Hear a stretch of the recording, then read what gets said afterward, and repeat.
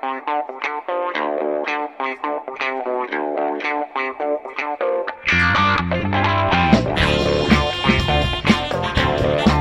pulls about $36 million in television revenue. I think basketball pulls $4 million during the tournament. I don't know for sure.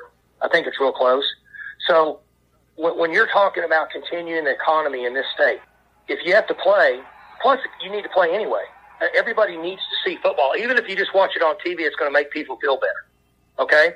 But, again, medical people say it's okay based on the situation we're in. We have remedies. We have more testing available. You're talking about making $36 million. So the people that work in this building and work over the other side of the football stadium in Gallagher in the athletic department, they're in a separate entity from the university. So we're trying to find a way to pay everybody's salary and keep the economy going, because if you're paying salaries and people are working, then you're keeping the economy going, and it gives us the best chance as a state to stay on our feet. So, yes, if you have to play with 0 people, which I don't think is going to happen, yes, you play. Mike Gundy has a distinct voice. I mean, he's been around long enough, right? His rant from 2007 has been around long enough that everyone has seen it. We know his voice. Andrew Dowdy here on the High Motor Podcast this week. You know that's Mike Gundy in the open. So I can't play that clip and leave that identity under the table and say, who do you think that was? But if I could, if I just read that transcript of what he said, or even altered the voice, how many of you would know that was Mike Gundy? I sure as hell would. I bet those of you who know college football well, you would know it was Mike Gundy. This is the same guy who said all that stuff in the open plus a whole lot more on a teleconference on Tuesday. This is the same guy who 2 years ago blamed transfers on a snowflake, and I quote, snowflake society of non-committal people. Also a quote, non-committal. This is the same guy who repeatedly flirted with other jobs, who left his program in limbo, who left his staff in limbo, his players in limbo, who left recruits in limbo several times. He was taking that Tennessee job way back. He was taking that job. His family was looking at schools, and they were planning on leaving. That was the plan. And then he backed out and came back to Oklahoma State. And that's just one time he complained about his problem with society. Mike Gundy, get atop my soapbox, Mike Gundy. Proclaim that One American News is the objective news source. He said he stopped the opinion shows and found a new objective news source, One American News. The athletic department is separated from the university, like he noted, so they can make their own call on this. Campus is closed, who gives a shit? Let's play football, right? Why are we doing that? Because Sir Mike Gundy, the honorable Mike Gundy, admits that it's all about the money. Which, no shit, Mike. We all know that, right? But Mike Gundy, the $5 million man, is worried about the money.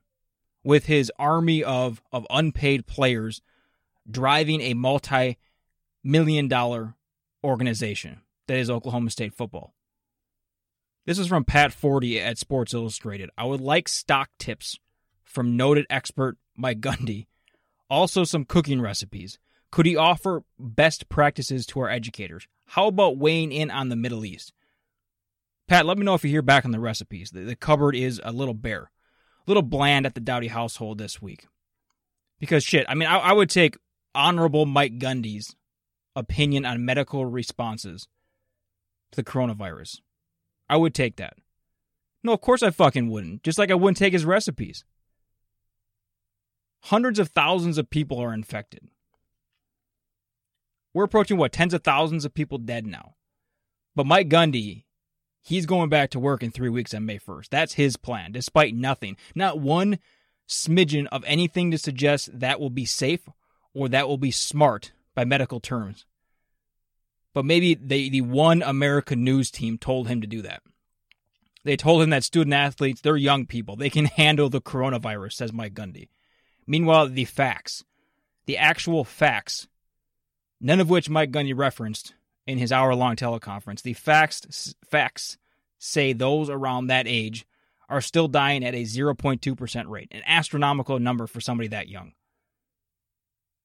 You know when you're a kid and you look at adults and you think, that person's an adult. He's an adult. She's an adult. God, they must be smart. They must know things. They must know everything. And then you become an adult and you realize, you know what? There are a lot of stupid adults that just don't know shit. When you're a kid and you look at those adults, those college football coaches patrolling the sidelines, making the play calls, calling in the trick plays, doing the press conferences, working their ass off, and you think, damn, that coach must be smart. To be in that position, to be making multi-millions of dollars as a college football head coach, he must be brilliant. He must look at all angles. He must be objective. He must have a really good grasp on things, a really good grasp on society. Turns out, no. Turns out that's not true. And in lots of cases, in a very particular one case this week. Anyway, somebody who does have their shit together, somebody who is objective, one of the best in the business, in my opinion. Love having him on the show. Connor O'Gara, Saturday Down South, to talk about some actual football stuff here as we drown ourselves now in the Mike Gundy stuff. Also hypotheticals, old games, other fillers during this period of non-sports here. And Connor, let's take a look at some win totals here. In the SEC, obviously these are contingent on a full 12-game schedule. The one that stuck out to me, Alabama at 10.5. Last year, they failed to win 11 regular season games for the first time since, I think, 2010, if I looked at that correctly, but correct me if I'm wrong on that. 10.5 is tops in the SEC. Is that number just too high regardless, or you're comfortable saying they'll get back on the horse and they'll win 11 regular season games this season, no problem? I know there are a lot of people that want to throw dirt on Alabama right now. It's an easy thing to do. It happened in 2014. It happened, back in 2010. And I usually think that doing that is premature when it comes to Alabama, just because I think that right now they're actually set up pretty well to make another run at a national championship. I think that, given what's coming back in the conference, Alabama quietly, in a weird way, got set up in as about as good of a situation as it could have asked for, with returning the legs of Najee Harris, Dylan Moses. That was a massive surprise. Oh, by the way, Devontae Smith and Alex Leatherwood all coming back. Those are four guys who could have been in the first round this year. And to have those guys back with arguably the most important returning assistant of anybody in the country, that's Steve Sarkisian. The job that he did last year with that Alabama offense was so underrated over the course of the season that nobody realized that, people didn't stop this defense. Yeah, they lost against Auburn and they lost against LSU. People didn't stop the Alabama offense. Didn't even stop the Alabama offense when they had Mac Jones there. So, yeah, regardless of if it's Mac Jones or if it's Bryce Young or Talia Tagovailoa, whoever it is, I think that Alabama is going to be in really good shape to score a lot of points. And I think they're going to be much better defensively, too, because we forget that this was a team that was playing four freshmen in the front seven in September last year. This is an Alabama program that doesn't have more than one freshman starting in the front seven on a yearly basis. That hadn't happened since 2010, that they had anything even close to that. So I think that, the factors in play are going to help Alabama if they're able to return at full strength and avoid those August injuries, which just bit them really, really hard last year. I think Alabama's in good shape to bounce back and hit the over on that 10.5. Yeah, and even pulling up their schedule again, where's the loss? I guess they have Georgia at home. Yeah, they go to LSU, and you can talk about LSU, if you want to, with all those losses, but where's the loss on their schedule? And yes, I'm not going to sit here and say there isn't a loss, because we know college football and anything can happen. Sure, maybe they could lose to A&M at home, but I guess that's my problem here. If it was at 11.5, that'd be different. That's just one game. But sitting at 10.5, you're saying they're going to lose two of these games, and they're going to be favored, if not heavily favored, in every one of these games. Where's the loss on their schedule? Where do you think they could even stumble? And we're talking about stumbling twice here. At LSU. That's the only place I look at on the schedule, and I think, you know what, that could definitely happen. I'm not dismissing LSU as much as others are. I think that they're going to get plenty of votes to win the division. And I think at SEC Media Days, if we still have that. But, I think that that's still the one place, despite the fact that Alabama has had so much success there the past decade. I think that is definitely still a team that can beat them, because that system isn't going anywhere. Yeah, Joe Brady left. He's gone. He's with the Carolina Panthers. defensive men were still calling plays for this offense on first and second down. And there's still this belief that with Jamar Chase back and with, they recruited extremely well, the last couple of years with Coach O. That's been kind of the forgotten thing with this team and being able to replace these key pieces. But I think they're going to be in good shape to be competing for a playoff spot. I think that's the yearly expectation now at LSU. Now, it's not going to be like 2019. There's just no way that all those pieces are going to align. But they have a lot of faith that Miles Brennan is going to be a more than capable guy. They have really kind of gone out and made sure that he's not going to be lacking in confidence. They're turning the offense over to him because he's waited. Now is his time, and they feel like physically he's at that level where he should be able to hold up for an entire SEC season. And I think that, that game, by the time that rolls around in, early November, we're not going to be asking all these questions about who's going to fill this spot for LSU, who's going to fill that spot for LSU. We're going to have a much clearer picture. I think this would be different if we were talking about this game in September, like we are with that Georgia game. But that late in the year, I think LSU has a fighting chance to beat Alabama. And looking down the line here, Florida and Georgia at 10 wins, then A&M at 9.5, and they haven't won 10 regular season games going back now since 1998. And looking at their schedule again, you get the 4 non-conference home games. They should be heavily favored. Again, not to say they couldn't stumble. Colorado, North Texas, Fresno State, and then Abilene Christian, Vandy and South Carolina from the East on that schedule. It's really easy to pile up some wins for them. I mean, we can pretty comfortably say that they could get to 6 wins, no sweat with those games if you want to, but 10 is still a meaty number for A&M to get to. Again, they haven't been there since 1998. What is your read on that? Do you like their chances to get to 10, and would you even consider that getting over the hump? Would 10-2 be getting over the hump for Jimbo, or does he need to do something even better than that this year? I think Jimbo, in order to continue to recruit at the level that he wants to and needs to at a place like Texas A&M, I think he needs to get to a New Year's Six Bowl this year. That's not saying that he's going to be on the hot seat or anything like that when you sign a 10-year deal or $75 million guaranteed. The word hot seat doesn't really exist. That much we know. But this is such a pivotal year for A&M because the schedule is such a popular topic of conversation. It has been the last couple of years, but that has sort of lowered the bar for A&M because they have that Clemson home and home.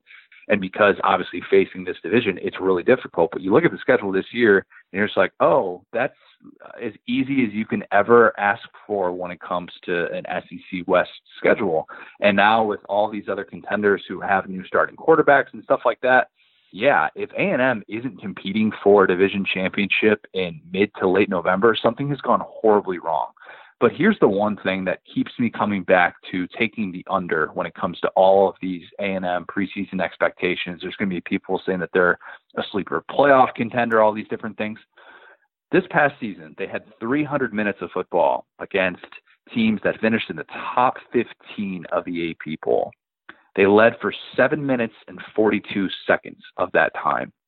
I mean, something's wrong there. If you're not even getting on the same level, we tend to think that, because A&M kind of pushed Clemson, that historically good Clemson team in 2018 to the wire, that all of a sudden makes it like, okay, that A&M is on this level. They're not on that level yet. They're just not. They haven't been. This is the same team that in the 21st century has been ranked in the AP poll to start off the season 7 times. And in 6 of those instances, they didn't even finish in the top 25.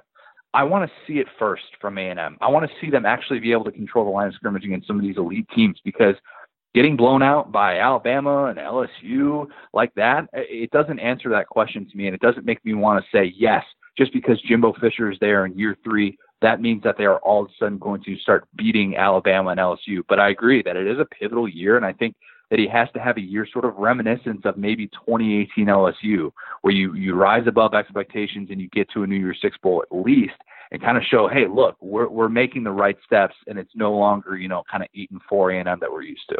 Yeah, now going up north here, since you dabble in the Big Ten a little bit, any numbers stick out to you from the Big Ten? Ohio State's at 11. Basically, with that, you're saying undefeated season, unless you just like loaning your money to a sports book and not getting it back for 4 months. Minnesota 9. Penn State, Wisconsin sitting there 9.5. Nebraska a little bit farther down the line at 6.5. Talk about, and I know you kind of did a breakdown on Twitter of teams, just like you mentioned with A&M, of teams that have been ranked at the beginning of the season and then fallen out by the end of the year. Nebraska a little bit farther down there at 6.5. Any of those numbers or anything else in the Big Ten really get your blood pumping?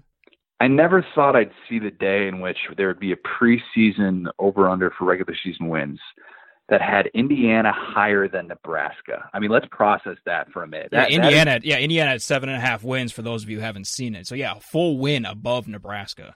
I mean, that tells you how quickly things can change. And Indiana playing in the tougher division as well, might I add.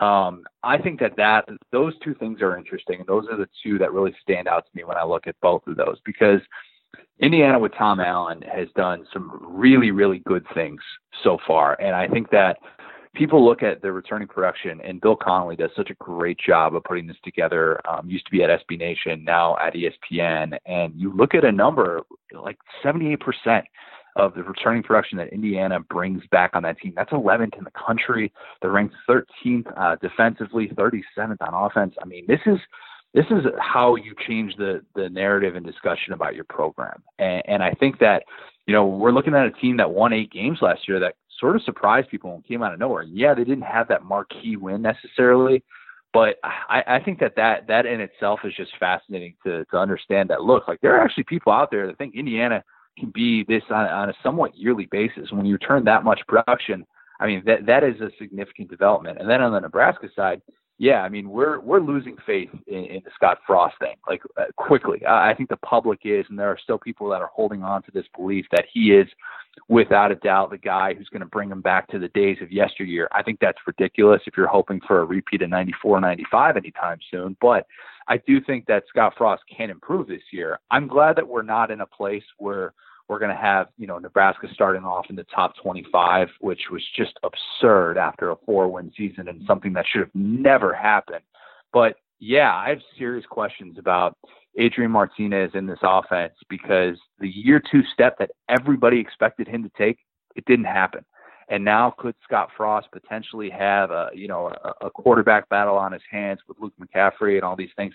Yeah, I think that's all out there. And I think we're trying to figure out what in the world Nebraska is going to look like. It's so rare that we're talking about Nebraska without these sky-high preseason expectations, but that's kind of where we're at. And I think that I would maybe take the over, and reluctantly so, but I mean, that's at 6.5. That is how low we have come down on Nebraska. The one over, though, that I would look at, and I'm like, yep, I would take that over in a heartbeat, is Iowa at 7. I'm taking Kirk Ferentz to win 8 games on a yearly basis moving forward, and until otherwise. I understand that they lose a lot of talent, especially in the trenches. Tristan Wirfs and AJ Epinesa, those guys were huge on each side of the ball for that team. And Nate Stanley, the loss of him as well. But I just trust Kirk to figure it out at this point. And that's something that in that division you should be able to get 8 wins on a yearly basis. I tend to think that Iowa, we underrate them in the preseason, but they're a team that if I'm going to bet on anyone to hit the over in the Big Ten, it's probably them.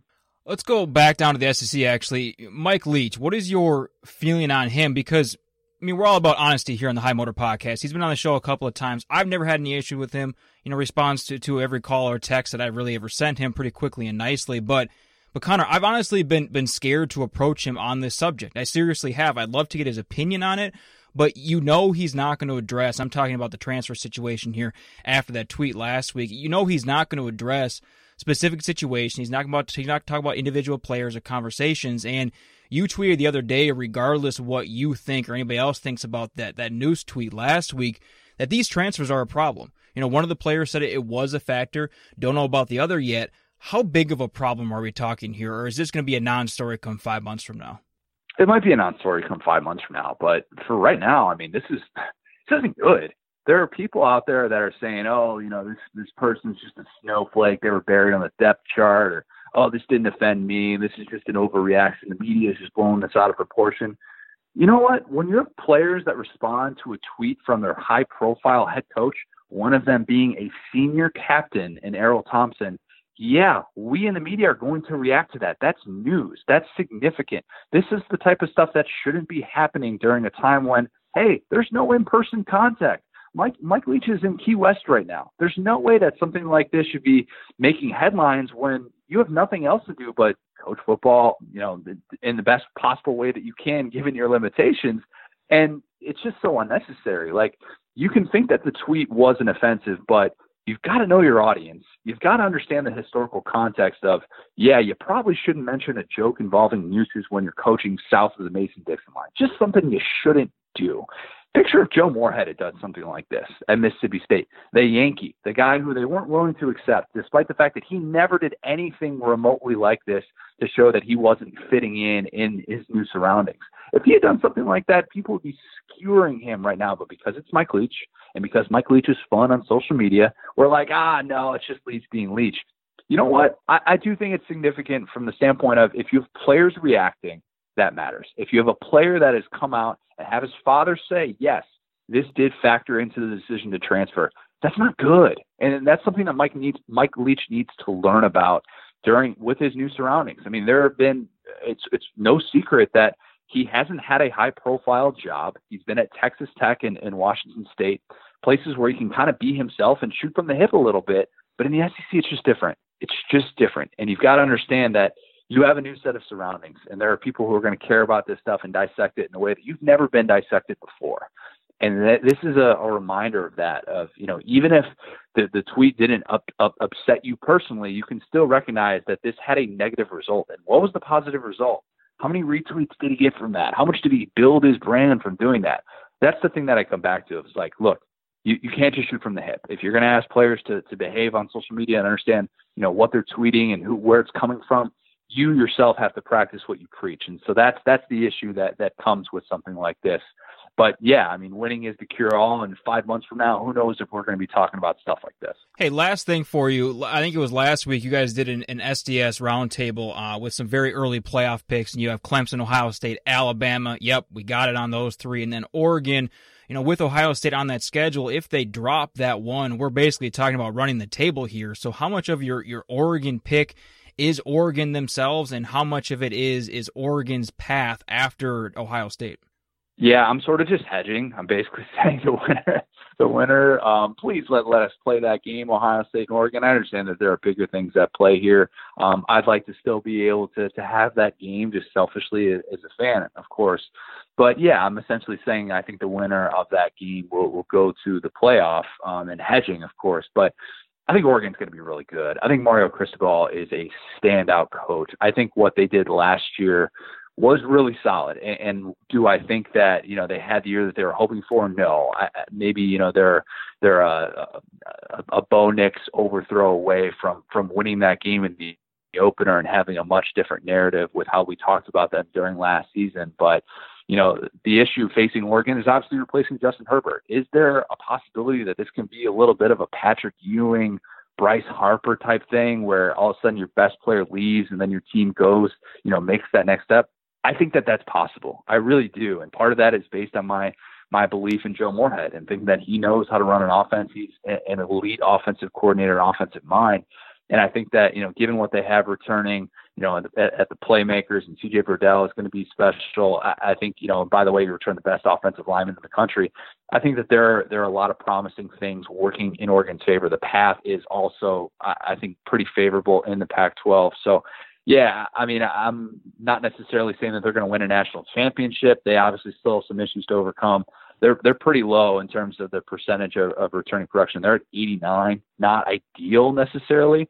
But they're sitting there, and especially on offense. I mean, that's really what they're going to have to be able to overhaul. But defensively, they're going to push people around, and that's going to be one of the nation's top defenses. It was last year. It will be again this year. It's going to be really difficult to score on that team. So yeah, I think Oregon absolutely has a path to the playoff, and they could potentially end the Pac-12 drought. So that path, I mean, is North Dakota State the second hardest game on their schedule? Looking at it again, I mean, you have Washington at home, Stanford at home, USC at home, Arizona State at home, at Washington State, at Oregon State, at Colorado, and Hawaii. Is North Dakota State the second hardest game on that schedule? I think there's a strong argument that it is. No, I mean, USC at home. USC's still going to be good. Like, I'm not necessarily going to go there just yet, but yeah, I mean, it sets up well. And I'm also not. I think that trip to Cal is always a little bit difficult too. I think Justin Wilcox can coach the crap out of a defense. I think that guy is one of the best defensive minds that we have in the sport. But yeah, I mean, it is a very favorable schedule. I mean, Colorado with a new coach and Stanford's been down and Arizona's been down and, Arizona State could be a little bit tricky, but that game's still at home. And then the two games to end the season, you got a first year coach at Washington State. And then, you're not really worried about going to Oregon State. So yeah, the path is favorable. I'm not quite going to go there and say North Dakota State. You know more about that level of football than I do, admittedly, but I'm still going to say that USC is probably a more challenging game than North Dakota State. Is that fair? Yeah, that's absolutely fair. It was more of I'm looking at North Dakota State as I would probably put them as a fringe top 25 team. I don't know if USC is a top 25 team. Are they? I think USC is. That's where I'm coming from. I guess we can at least agree that there's an argument to be had that North Dakota State is near the level of USC. If you put USC and North Dakota State on neutral field, we'd have a game, right? Yeah, I think we'd have a game. I mean, USC still won 7-2 in the Pac-12 last year. I mean, was a solid team. I understand that they did not look good in the Holiday Bowl, and Iowa just destroyed them. But I mean, this is still a team that that beat Utah last year, and was still a team that I think once they kind of figured out their quarterback situation was significantly improved. I mean, that's kind of been the MO for USC in recent memory. If they can figure that out, they're a much, much, much better team. And given what is on in terms of pressure for Clay Helton, I think that they will play for him, and I think that they're going to sense the urgency to be able to win this year. I think USC is capable of having, one of these 9-win seasons, but I do think that they would probably be given a significant edge against North Dakota State to start the year, though I understand that is a tricky game and one that I think Oregon, looking back on, is like, man, why did we schedule that for the opener? That might not have been the best timing. All right, that's Connor O'Gara, Saturday Down South, also Saturday Tradition on Twitter at CJ O'Gara. Always great to have you on, Connor. Really appreciate the time. Yeah, appreciate it, man.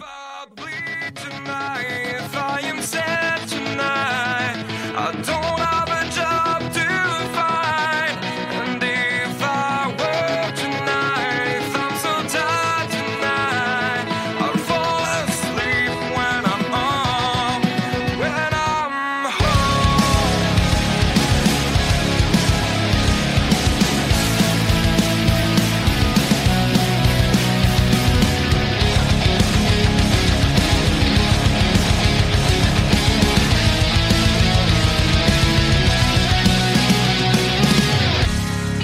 Just so far from here, focused on my own way, with never looking back to those who lived in fear. There was nothing I could do, there was nothing you said that could make me realize